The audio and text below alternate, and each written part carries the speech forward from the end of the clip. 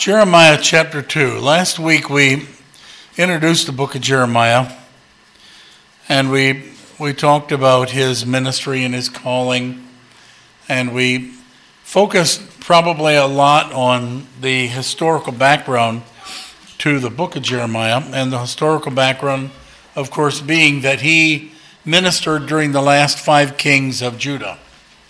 And during that time, we said there were different world powers that were rising up, warring against one another, conquering one another. Assyria had been conquered, Babylon rose up, and it was in the process of conquering Judah.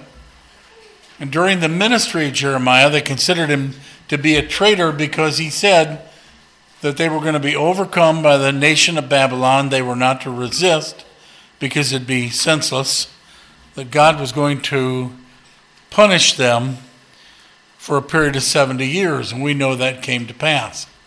So Jeremiah was an unpopular prophet. He's called the weeping prophet because he alone had a message that was one of God judging his people for their sins. Jeremiah chapter 2, for example, verse 1, after introducing who he was and his calling, it says, "Moreover, the word of the Lord came to me, saying, Go cry in the ears of Jerusalem, saying," and then he went on, and the Lord said to them how that they were like a bride unto him in the beginning, and he loved them, they were faithful to him, he took care of them, he provided for them, and so forth. But then down in verse 12, he says, after they had moved on into idolatry, "Be astonished, O ye heavens, and be horribly afraid. Be ye very desolate, saith the Lord, for my people have committed 2 evils. They've forsaken me, the fountain of living water, and they have hewed out cisterns, broken cisterns that can hold no water."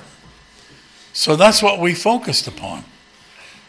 The cisterns that he's speaking about here, broken cisterns, these were the man-made sources of water that they were thirsting after, trying to, the Bible says that water is a source of life, like food. And so their source of life and pleasure were things that man had come up with rather than God, rather than his Spirit, which he speaks about as the fountains of living water.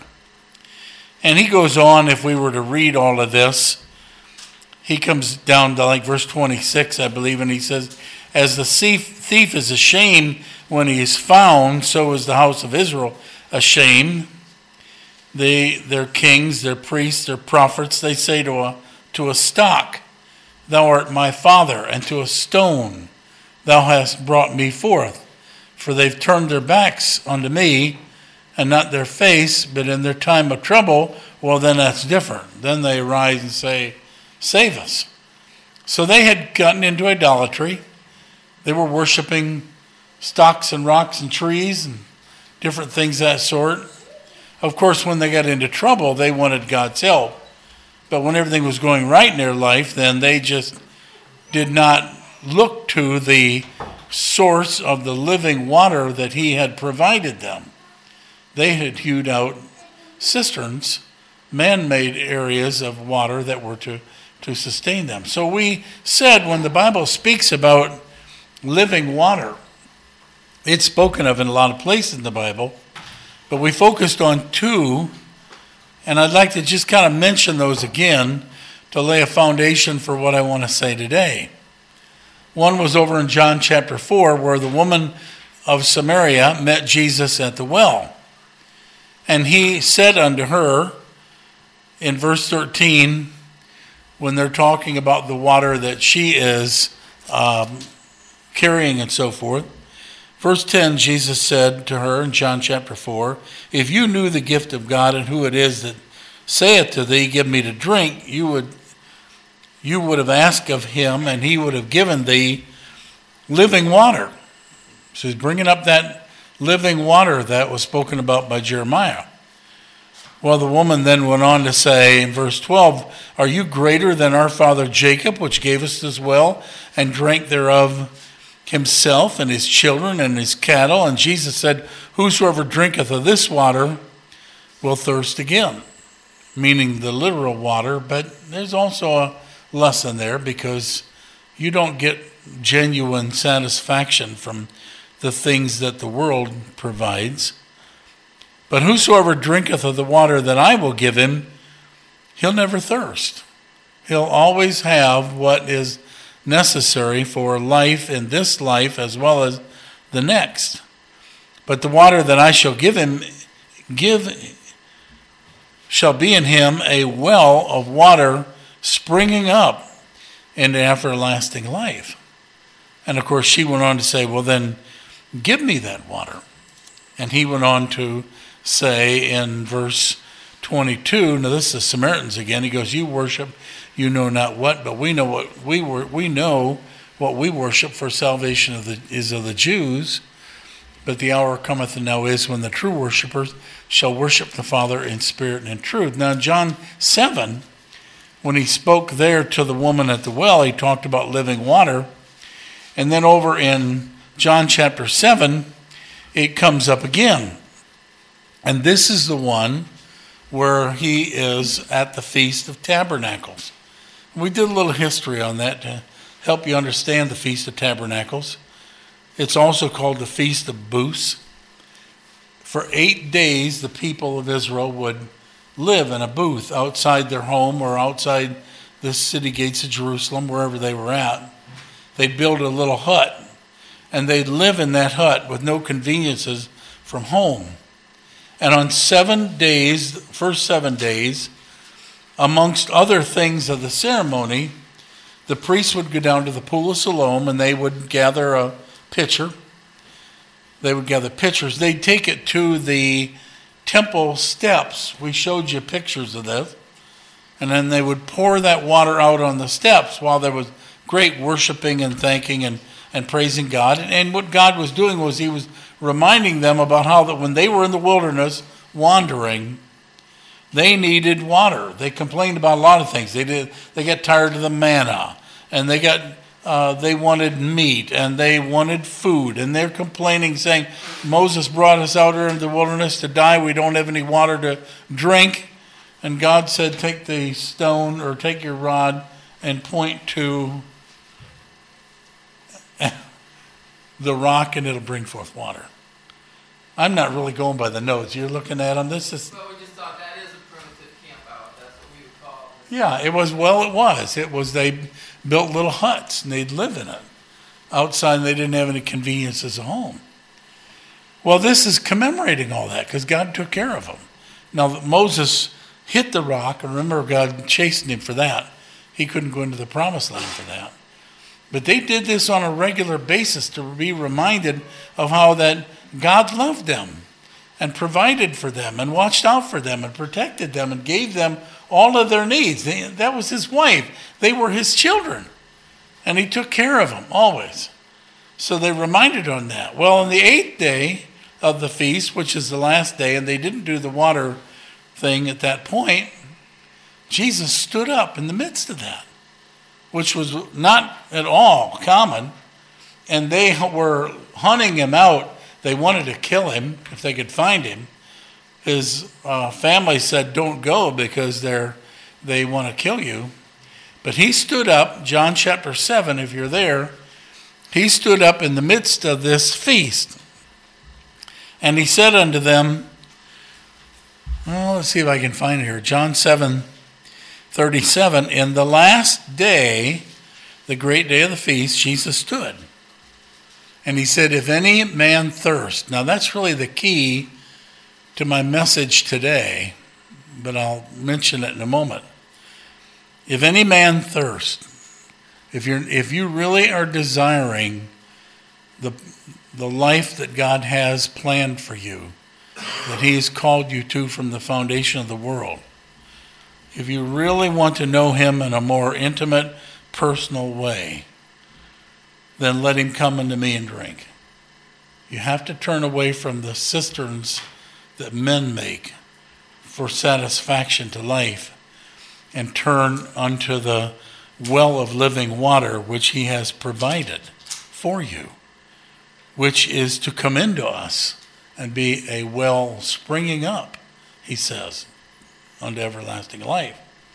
He that believeth on me, as the scripture has said, out of his belly, out of him, out of us, out of our heart, shall flow rivers of living water. So we can access this living water, and it can be a source of living water not only for our own needs, but also for the needs of others, because it is the fruit of the Spirit. Verse 39 says, this spoke he of the Spirit, which they that believe on him should receive, for the Holy Spirit was not yet given, because Jesus was not yet glorified. So what he was talking about there was the Holy Spirit.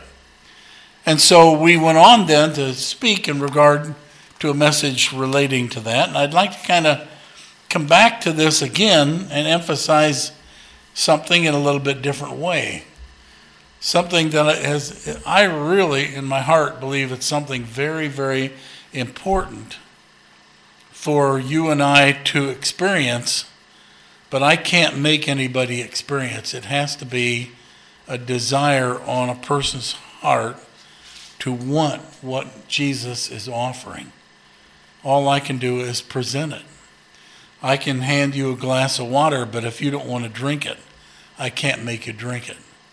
If God hands you something that says, this is the means that I have provided for you to experience life and life abundantly, and you decide that something else is more enjoyable and pleasant, then you'll reject what he's offering and take the world and do just exactly what Jeremiah was anointed to say to Israel. You have forsaken the well of living water and taken on broken cisterns. That's the basic idea. Well, on the 8th day, Jesus stood up, and as he began to speak, he said unto them, if any man thirst, let him come unto me. He talked about being thirsty.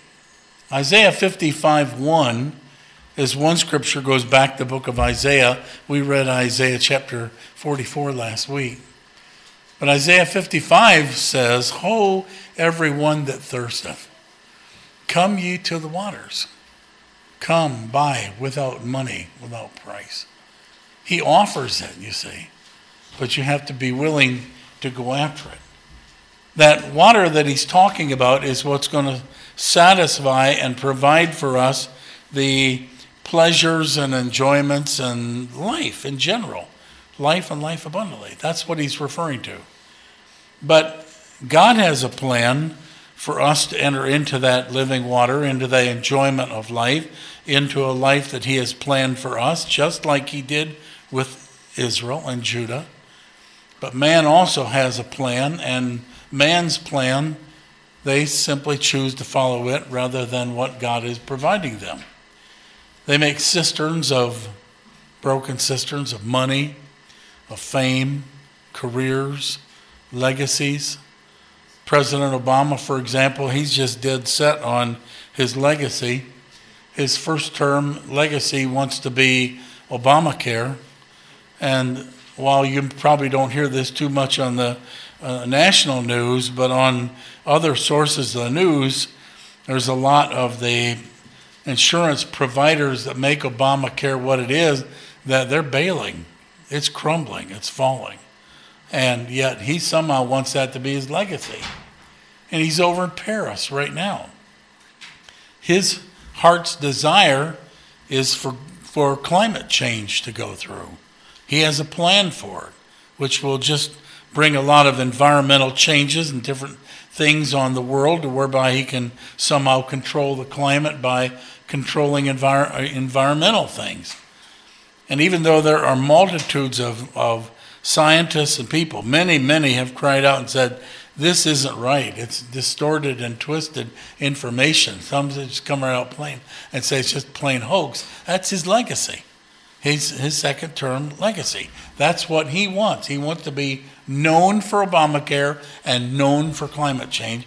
And the Europeans are getting a little upset because they're trying to fight off terrorism, and all he could talk about, even when the president of France was over here, it was still sprinkled during the speech with climate change, because that's what he's just got a dead set desire for that. People have a dead set desire for money and for fame. Steve Jobs was a man, brilliant if you want to consider business and inventive things and so forth, that he and a few others came up with Apple. And Apple came up with a tremendous amount of technological things that we here enjoy. We can ask you to raise your hands as to who has iPads and iTouches and whatnot. But the man died of cancer. And on his deathbed, he said, there's just one thing that I can't get. One thing I can't seem to get hold of. And that was his health. He gained everything else, but he died because he didn't have health. You know, there is one source of health that goes beyond the medical profession, and that's the health that God offers us, his God. You know, I pray daily for Isabel, but, you know, sometimes I cry out and say, Lord, you don't need to put a new heart in that little girl. You created this heart. You can take what's deformed and diseased and deliver it and heal it and cure it and make it whole. And I cry out for him to do that, for him to get all the glory, not share it with the medical profession and their technologies and so forth. But we serve a God, a miracle-working God. Why he sometimes doesn't bring forth these miracles like we would like, I'm sure there are many different answers. But he reminded Israel, when they weren't receiving miracles, he reminded them of the miracle working that he did. And he told them that if they'd get back to drinking out of the well of living water, they would experience these things. And I'm not putting any comments on the Sweeneys. They need a lot of prayer. That'd be an extremely difficult trial to go through. But what Jesus was talking about with this well of living water, he was talking about the Holy Spirit that was being sent for the purpose of guiding our lives so that we could obtain God's plan for life, which can be summed up in 3 John 2, where he says, Beloved, I wish above all things that you would prosper and be in health. He doesn't want us having to beg for our needs. He doesn't want us to be having to scrap to pay our bills. He doesn't want us to be weak and aching and hurting. He wants us to be in good health. He wants us to have a blessed life. But he wants us to obtain those things by his way, and his way is seeking first the kingdom of God. It's drinking from that well of living water that he's talking about. And that well of living water that he's talking about is what? It is the Holy Spirit. As children of God, we should be directed and led by the Holy Spirit. And that's what Romans 8 says. So let me raise a question this morning and answer it. And this isn't something new, but it's something that maybe some of you really don't fully understand in your heart, and others it's good just to be reminded of it. The question I'm raising is, who was the Holy Spirit? Who is the Holy Spirit? And why was he sent? Well, take a minute and think about Jesus' ministry for a minute. Can you imagine what it would have been like to walk with him in Palestine? Huh? I mean, what it would have been like to have the Master with you. I mean, every time you got into a tight spot, every time a problem came along, he was always right there on the spot to help them out, to deliver for them and provide for them in every situation, no matter what it was. There was one time, for example, where in Matthew 17:24, and we might turn there for some of these. Sometimes if we look up too much scripture, I end up going a little bit long and I don't get all of my thoughts said. But in Matthew 17:24, it says, when they were come to Capernaum, they that received tribute money came to Peter and said, doth your master pay tribute? Now, we talked about what tribute was. It's like a tax that was put upon people because they were conquered by a greater nation. And Peter said yes, and when he was coming to the house, Jesus prevented him, or he stopped him and said.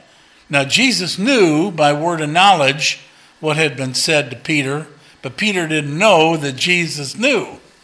The Holy Spirit knew, and that's how Jesus knew, was he, by the Holy Spirit, revealed it to him. So Jesus said, "What thinkest thou, Simon? Of whom do the kings of the earth take custom or tribute? Of their own children or strangers?" Well, do you think that the children of Nebuchadnezzar, his own flesh and blood, do you think that they had to pay tribute to Nebuchadnezzar? No. They weren't under tribute to him, but the children of Judah were. And that's kind of what he's talking about.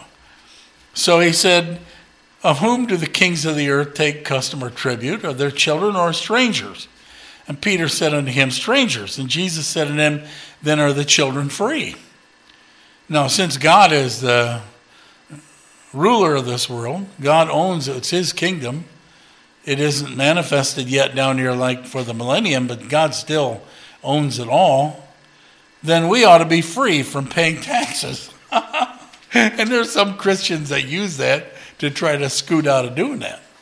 But anyways, he said, "Notwithstanding, lest we should offend them, go thou to the sea, cast in a hook, take up a fish that first comes up, and when you've opened its mouth, you'll find a piece of money in it.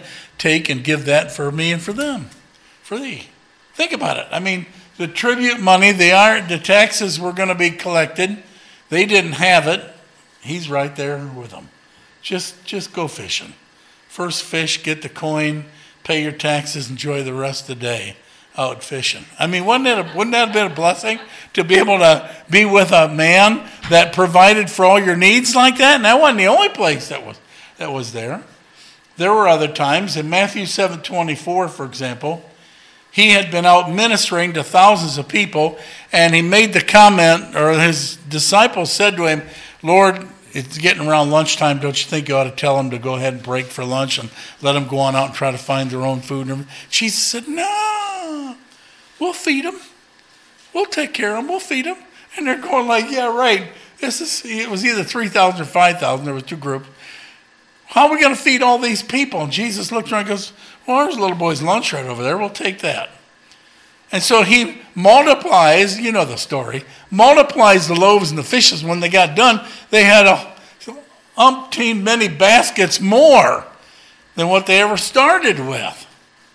Now, that was the kind of man that the disciples were walking with for 3 years. He was always right there beside them, and any kind of need or problem came up, he was there to help them out.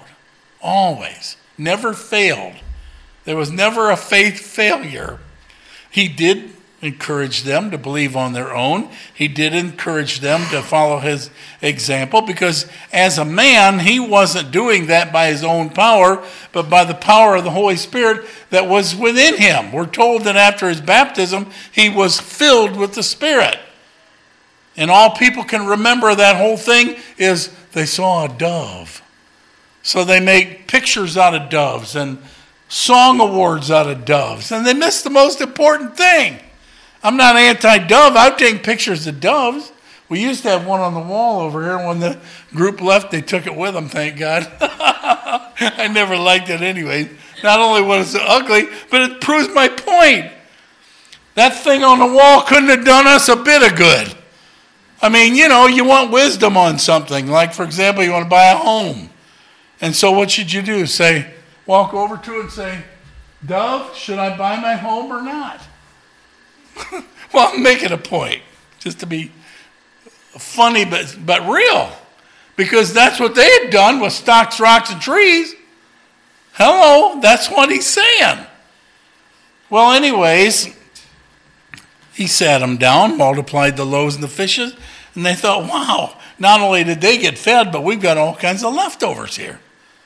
And there were other times where things would come up. They're out on a boat and a storm comes up and it's filling up with water and like it's going to sink, and he's sleeping, and they wake him up and he, Yeah, he gets on them for their not using their faith, but he stilled the storm. And they're just like, oh, how could a man do this? He had phenomenal amount of power. He had tremendous amount of power. So here was a situation for 3 years that they had him with them. And every crisis, every problem, every trial, every situation they ran into, he was always right there to provide for them. Paul speaks of him, and you might look at this just so you remember where it's at. In Hebrews 6:19, he refers to him as the anchor of our soul. Hebrews 6 and verse 19. There's a message in itself right there with the anchor to our soul. He says, he's talking about two immutable things that confirm his word. But at the last one, verse 19 says, which hope we have as an anchor of the soul, both sure and steadfast, which entered into that within the veil. We have a high priest in the heavens who is interceding on our behalf. That just like Peter, even though he denied the Lord, was forgiven and did not fail. We have a tremendous intercessor that is standing before the Father, interceding on our behalf. That's what Romans 8 is all about, that even though Satan may be accusing the brethren, Jesus is there for us. But the point that I'm trying to make is, here he was with them for 3 years. That's how long his ministry lasted, for 3 years. And it gets down to the end of his ministry, and he starts telling them, I'm going to leave. I'm going to be arrested, I'm going to be tried, I'm going to be crucified, and I'm going to leave. In John 13, the chapter prior to what we've read about in John 14, prior to that, in John 13, he washed their feet. He was giving them an example because in the chapter prior to that, they were arguing over who was going to be the greatest in his kingdom. One wanted to sit on the right, one wanted to sit on the left. He wanted to emphasize to them that what he wanted them to be was a servant. But what got all that started on the right-hand, left-hand thing as to where they were going to sit, what got it started was he started talking about leaving. Started talking about being arrested and all this, and they didn't understand what he was talking about. They thought, finally, the Christ is going to take and manifest his kingdom on the earth. Finally, we're going to get delivered from Roman rule. Finally, we're going to have a king that's going to rule over us. They were expecting him to rise up, conquer his enemies, take over. They didn't understand the crucifixion of the cross. And so he was trying to emphasize that over and over and over again. I've mentioned that a lot, and I'm going to teach it again. But what you come to back to John 14 is, that's the context of what's there. He's been with them. This is now toward the end of his ministry. He's been with them. He's been walking with them. He's been providing for them. He's been teaching them, instructing them. He's been their right-hand man, so to speak. But now they're troubled. Now they keep hearing him talking about leaving. And so this is the context. He says, verse 1 of chapter 14, let not your heart be troubled. You believe in God, believe in me also. In my Father's house are many mansions. If it were not so, I would have told you. But I'm going to go to prepare a place for you. And if I go and prepare a place for you, I will come again and receive you unto myself, that where I am, you may be also. He went on to talk about how that he was the way, the truth, and the life. But then he comes back to what is said there in John 14. Verse 15, he says, if you love me, keep my commandments. I'm going to pray the Father that he will give you another comforter, that he may abide with you forever. Even the Spirit of truth, whom the world cannot receive, because it sees him not, neither knows him not, but you know him, for he dwells with you, and he shall be in you. I will not leave you comfortless. That word comfortless in the Greek, if you look it up, is I will not leave you to be an orphan. The Greek word, I don't know if I've got it in my notes here. It may come up on the next page. But he said, basically, I'm not going to leave you to be to an orphan. And he also said here, like, for example, verse 16, I will pray the Father, and he will give you another. That's allos in the Greek. That means something or someone other than himself, but of equal value or of equal, that will be equal to him. And comforter in the Greek in verse 16 is paraclete, which he says advocate or helper. And that's what Hebrews 6 is talking about, where he's called the anchor of our soul. There's a lot of deep theological meat here I'm not trying to get into this morning. But what he basically said was, he knows that he's going to leave, and they have been relying on him. He's always been there for them. Anything that comes up, he's there. And now he's going to leave. And what he says is, I'm going to leave, but really I'm coming back. Only I'm going to be here in you if you'll be thirsty enough to receive him. I'm going to be there in you to lead you, guide you, direct you, teach you. And that's the power. That is the importance of the Holy Spirit being in us and not creating some kind of man-made substitute. That's stupid. We need to understand what the Bible says and stay with it. If it's not popular, praise God, it wasn't with Jeremiah and it wasn't with Jesus either. Here's what someone once wrote about the Holy Spirit. It says the Holy Spirit is God himself, a person with whom you can enjoy a personal relationship. Now, I'll use the word person, which is not a problem. We're not teaching this morning on the triunity or what a lot of churches call the Trinity, and they'll sing it in church. Every Sunday practically they take up an offering, and then as the elders are bringing up the offering to the altar, they're singing, "Thank God from whom all blessings flow. Thank him, all ye creatures here below," and on and on. But then they'll end it with a honoring Father, Son, Holy Ghost. So the denominational people hear a lot about the three in one, which is the Trinity. Well, God's not three men in one, but there are three personalities in this one God. And those three personalities are the Father, the Son, and the Holy Spirit. And I'm using person as this man theologically does, in the sense of one that has the rights to that. So he says, the Holy Spirit is God himself, a person with whom you can enjoy a personal relationship. This is very, very important. Listen to me. Because I really believe there are a lot of Christians that they believe the Father is a person, they believe that Jesus is a person, but they don't know anything about the Holy Spirit. And he's the one that was sent to take the place of the one who left. And so it's no wonder they're not experiencing the blessings as they should. Anyways, he is not an impersonal force or power or essence within the universe. He's not some Buddhist thought of God, some Hindu thought of God. He is rather a person who can speak to you and to whom you can speak. He's a person who can guide you, who can help you, who can strengthen you, who can teach you the truth of God.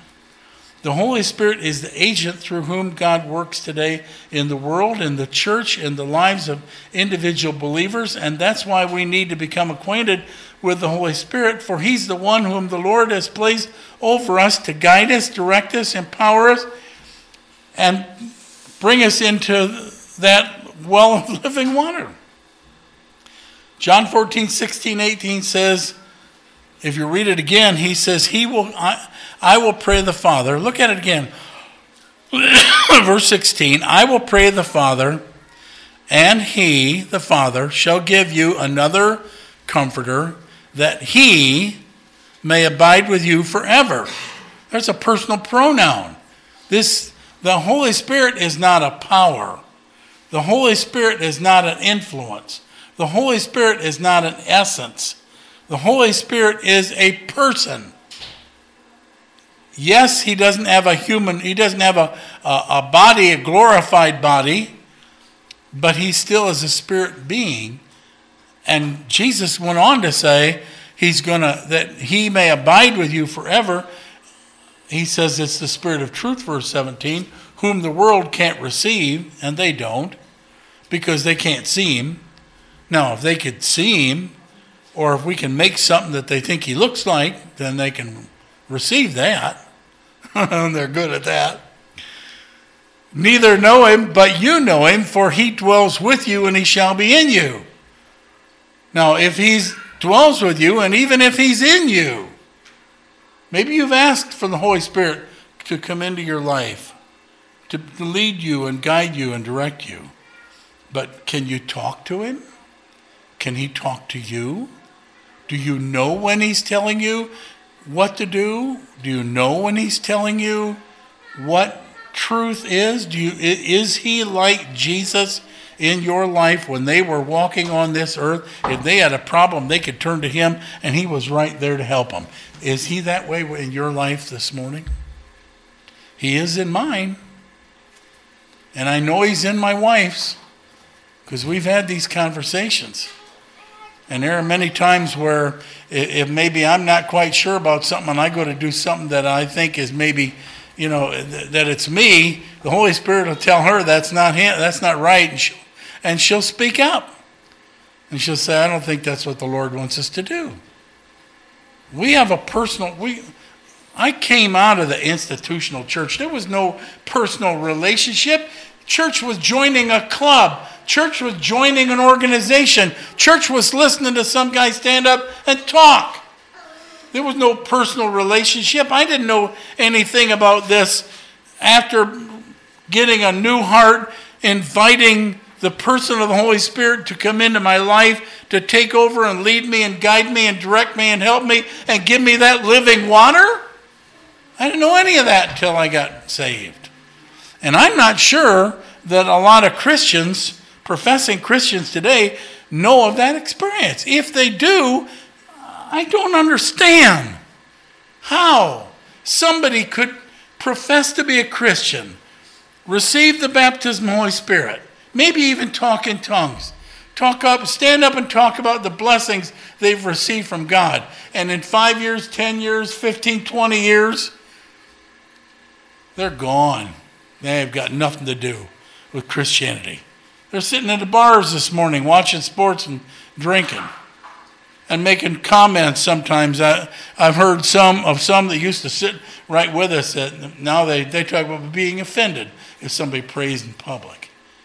And it breaks my heart that I ministered to a lot of people, and a lot of them, they're gone. And I don't understand that. I honestly don't. Because I don't want to go anywhere. I made that choice like with song that we sing. I have decided to follow Jesus. There's no turning back. And what was it? We sang this morning a song about the Holy Spirit. And we've talked about how that he's leading me and guiding me and directing me. And if they experienced that, did they reach a point whereby they said, you know what? Holy Spirit, you're so stupid. I don't think you know what you're doing. I'm going to go find me another spirit. I don't understand that. How can you just walk away? Maybe they never experienced it. I hope that's true, because the Bible says that if they really experienced it and turned away, there's no coming back. That's the line that's in the sand. That's the line of apostasy. That's the line of blasphemy of the Holy Spirit. That's the line where Jesus says one sin is unforgivable, and that's it. And he talks about it in the book of Hebrews. Otherwise, if they never really, really experienced this, then there's a place for them, if God peradventure would have mercy, to whereby he could grant repentance. Like with Judah and Israel, some of them could come back, even though they'd turned away. But anyways, the point that I'm making here is that the Holy Spirit is a person in which we should have a personal relationship with. He's not some invisible force, some invisible power, something that's universally all over. My wife and I like to go out to Arizona. One of the towns out there is called Sedona, the Red Rock country. And they talk about how that if you go out there and you get alone out in the mountains, you can feel the vortex. And what they're talking about is you can feel the Spirit moving. You say, what's it like? I don't know. I'm not going to get into all that Eastern religion junk. I don't need that. I got the real thing. He's in my heart. That's what I'm saying. You can't have a personal relationship with a force or with a power. You can't. Tried to think of some things and I wrote them down here. I mean, can you, for example, I guess I'm on the wrong page, but can you have a personal relationship with an electric socket? It's power. You lay down there and talk to it. Oh, you look good today. I'm glad you're turned on and you can empower this, that, and the other. It can get kind of personal. Well, that's only because you don't follow safety rules, you know. You should have learned as a little kid you don't walk over and stick your finger in a socket. But even then, you go to stick it in there, it's not going to say, don't do that. The Holy Spirit will, but that socket won't. You don't snuggle up to a steam boiler. I remember the last place I worked at a steam boiler and the guys would work on it, but they didn't go out there and pat it and say, come on, baby, let's crank her up today and get steam going through the plant. It's just a machine, a phenomenal force that was there. Phenomenal force in the engines of our car. We may name it for fun, but in reality, you don't open the hood and have a talk with it. Now, you may.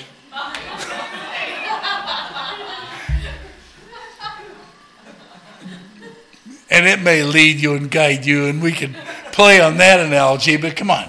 You know what I'm talking about. And I'm starting to run out of time, so I'm going to finish what I want to say in 10 minutes. What Jesus is saying is, I'm leaving, but I'm going to send another person, and he's going to come into your heart to lead you, guide you, direct you, and reveal many things. And he and I are one. In Acts 5, for example, and there are many places, we'll give you this one real quick, and I'll quote it to you. Acts 5 is the story of Ananias and Sapphira. They said to the church that they had taken this property and they were donating it. They sold it for such and such amount, and they were donating all the money to the church. It'd be like saying, for example, maybe you got some property out in the country, 10 acres, and you stand up and you say, I got 10 acres and I'm selling it and donating all the money to the church, and I got $10,000 an acre, so I'm giving $100,000. But in reality, you sold the acreage for not $10,000 but $20,000, and kept $100,000 for yourself, but you're not going to let anybody know that. You want to make it sound like you're a full 100% giver. Well, that's what Ananias and Sapphira did, and then their lie was exposed, and Peter makes this statement in Acts chapter 5. Of course, you know God judged them for that, but Peter says to them, Peter said, Ananias, why has Satan filled thine heart to lie to the Holy Spirit and to keep back part of the price of the land? He lied to the Holy Spirit that was in each believer in that church. While it remained, was it not thine own? After it was sold, was it not thine own? Why have you conceived this thing in thine heart? Thou hast not lied to men, but unto God. They lied to the Holy Spirit, but the Holy Spirit is God. So we know the Holy Spirit is deity. He's the third person of the triunity. The Holy Spirit, and I'm going to sum this up real quick. My emphasis is, listen to me. You need to develop a personal relationship with the Holy Spirit that is from within. You say, well, how do I do that? You thirst for it. You thirst for it. If you really want it, you'll get it. He'll talk to you. He'll show you. There's been so many times I've had people that would call me, kids, my family or other members, and ask me what was God's will about a certain thing. And as I talk to them, I'm not the Holy Spirit. I'm not God. I can counsel you and kind of point you in a direction, but you got to figure this out on your own. That's why he was sent. He didn't send me. He sent the Holy Spirit. And he's much more reliable than I am, much more knowledgeable than I am. I'm not going to become a crutch to you. You don't want that. When people hire ministers and they want to hire a counseling service to whereby every problem they come up with, they can go talk to a man. Why? You've got given to you the source of the greatest wisdom and knowledge of the world. Why do you want a man? That's a broken cistern, isn't it? Come on, give me, you know what I'm saying? So the Holy Spirit is revealed to us in the Scriptures as having intelligence, as having a will, as expressing or showing emotion. I mean, rocks, bicycles, flowers, oak trees, computers, you name it, man-made things. They don't have any of that. They're just things. And that's what Jeremiah was saying. Why do you follow after rocks, stocks, and trees? That stuff's nothing. Don't go with that. Learn to establish a personal relationship with the Holy Spirit from within. And he will lead you and guide you and direct you. He it is that you'll worship in spirit and truth. And he it is that will give you that living water and bless your life. Well, let me close by just pointing some of these things out, and I'll close. Did it again. But I believe God, I know I've done what God wanted me to say. The Holy Spirit, I'd like you to look at this one, 1 Corinthians 2:10. We won't read all these scriptures, but 1 Corinthians 2:10. The Holy Spirit is spoken of as having intelligence because he refers to the Holy Spirit's knowledge in 1 Corinthians chapter 2:10. Let's back up a little bit. Verse 9 says, as it is written, eye hath not seen, nor ear heard, neither has entered into the heart of man the things which God hath prepared for them that love him. But God has revealed them unto us by his Spirit. For the Spirit searches all things, yea, the deep things of God. In other words, you must have intelligence to be able to know these things and search these things and reveal these things. He says the Spirit of God's doing that. For what man knows the things of a man, save the spirit of a man which is in him? That is your mind and your knowledge, your intellect. Even so, the things of God knows no man, but the Spirit of God. The Holy Spirit, we're talking about the mind of Christ. We're talking about the mind of the Lord. This is why when it comes to prayer, for example, that we pray and we talk to God, we're listening to and talking to the Holy Spirit. We're listening to the Holy Spirit. He's the one that is going to reveal God's life and plan and answers for our life. Now we have to be careful. We have to test the Spirit. And you test the Spirit by asking, is this in agreement with the Bible? Is this leading in a path and direction of righteousness? I mean, you know, a person that comes along and says, well, I prayed about it and the Holy Spirit told me that I should marry my closest friend. And even though I'm a man and he's a man, the Holy Spirit said that was okay. No, that's not. It's not a path of righteousness, and it is not in line with the Word of God. And the Bible tells us to test the spirits. That's another message. But yes, you can. When the Holy Spirit speaks to you, he's not going to use a different tone. He isn't going to have a different accent. He speaks to your spirit. He speaks to you. You are going to understand a lot of it by it being your conscience. Your conscience, when you know what is right and you know what is wrong, that is a built-in God system. That's the image of God built in from within to say, don't do that or do that. But it's only yes and no. It's not other than that. And the Holy Spirit has been sent to give us more than that. And so he will reveal things to us, the deep things of God. And he will give us, impart unto us wisdom and many, many other things. I'll keep reading. He says, We've not received the spirit of the world, but the Spirit of God, verse 12, that we might know the things that are given to us of God. Which things we speak, not in the words which men's wisdom teaches, but the Holy Spirit teaches, comparing spiritual with spiritual. See, the Holy Spirit's teaching, not just a mere influence or power. The natural man receives not the things of the Spirit of God, for they're foolishness unto him. I mean, they are. And that's why a lot of Christians, they're afraid to be called a fool. They're afraid to be looked upon as a fool.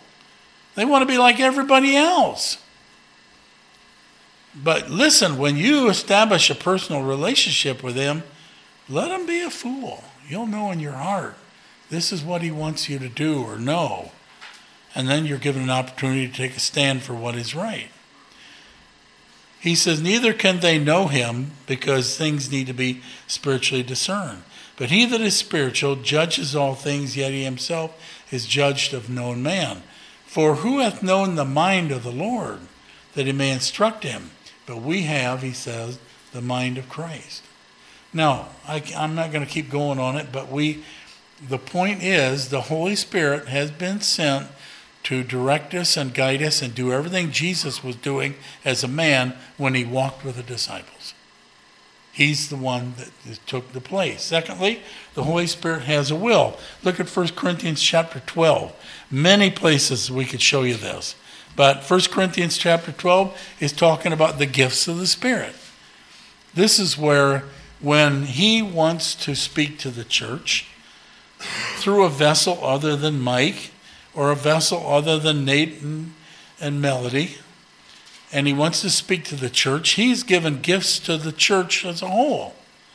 And he wants to anoint you to whereby you can speak a word of encouragement or a word of admonition or a word of to just honor and glorify him. And it doesn't have to be a prophecy. It can also be things like the other gifts, or even just a song, a psalm, an exhortation.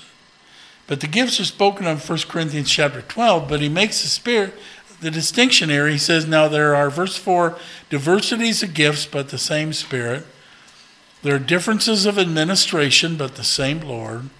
And there are diversities of operations, but the same God which worketh all in all. And the manifestation of the Spirit is given to every man to profit withal.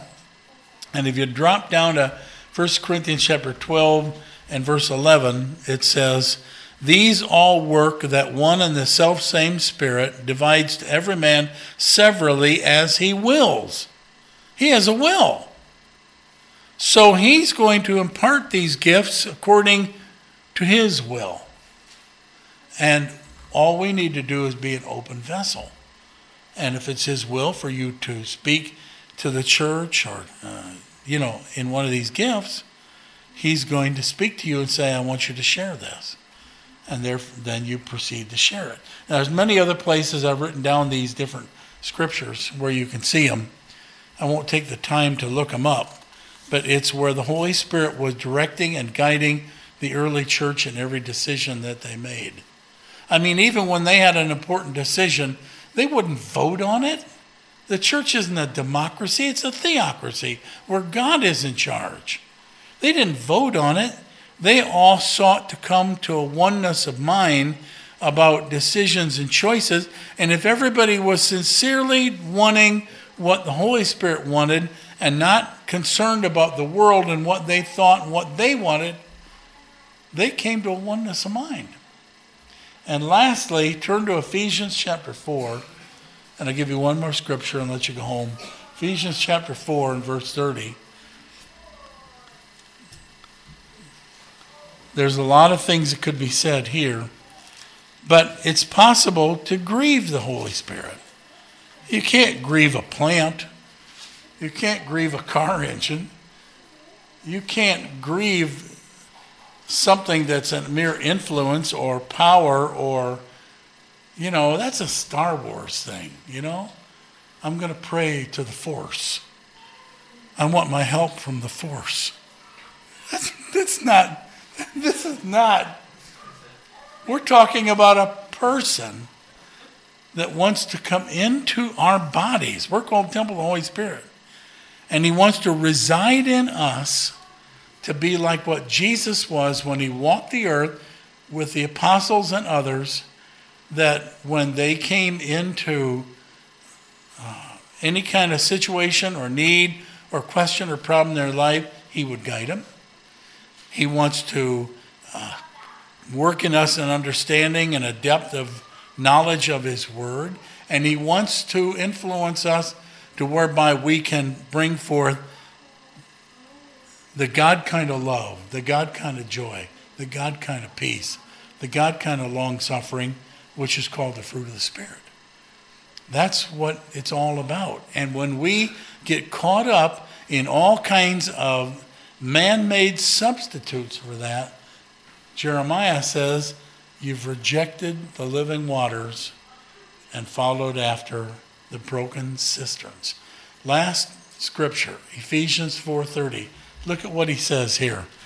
And I've got some other scriptures up there. Verse 29 says, let no corrupt communication proceed out of your mouth, but that which is good to the use of edifying. Boy, we could all hear that one every morning. That it may minister grace to the hearers. And grieve not the Holy Spirit of God, whereby you're sealed unto the day of redemption. If you're going to grieve the Holy Spirit, you grieve a personality. You grieve a person. You grieve a being. You don't grieve a plant. You don't grieve a tree. You don't say, the lawn, I'm going to mow you today, and then the lawn gets angry and says, I like to be lawn. It's just grass. It's got life. I'm trying to make a point. Jesus said, I have to go. But when I go, I'll ask the Father, and he's going to send you another, so you're not an orphan. He's going to intercede for you, help you, guide you, teach you, direct you. I'm going to come back. But I'm going to come back in the person of the Holy Spirit.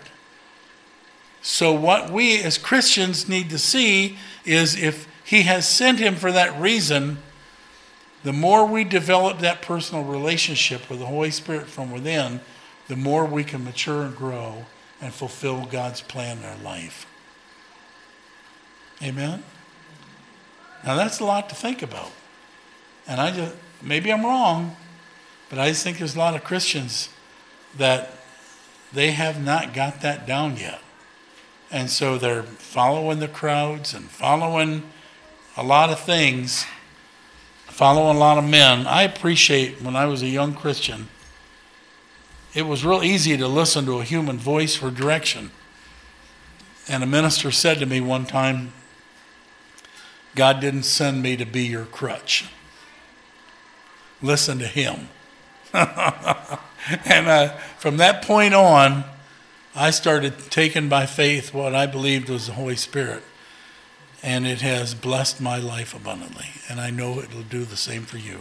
Father, I pray that the core of this message would just get in all of our hearts. That we can learn from what you said to Jeremiah, that your people had turned away from the Holy Spirit, he was with them, but they rejected him for the things that men came up with. They took stocks, rocks, and trees and tried to make them look like you, and you mocked them and ridiculed them, but they still wouldn't give them up. Father, let us learn from this lesson that we may, in this end time, fulfill your calling in our life. And we ask it in Jesus' name. Amen. Amen. Wish I had 2 hours. God bless.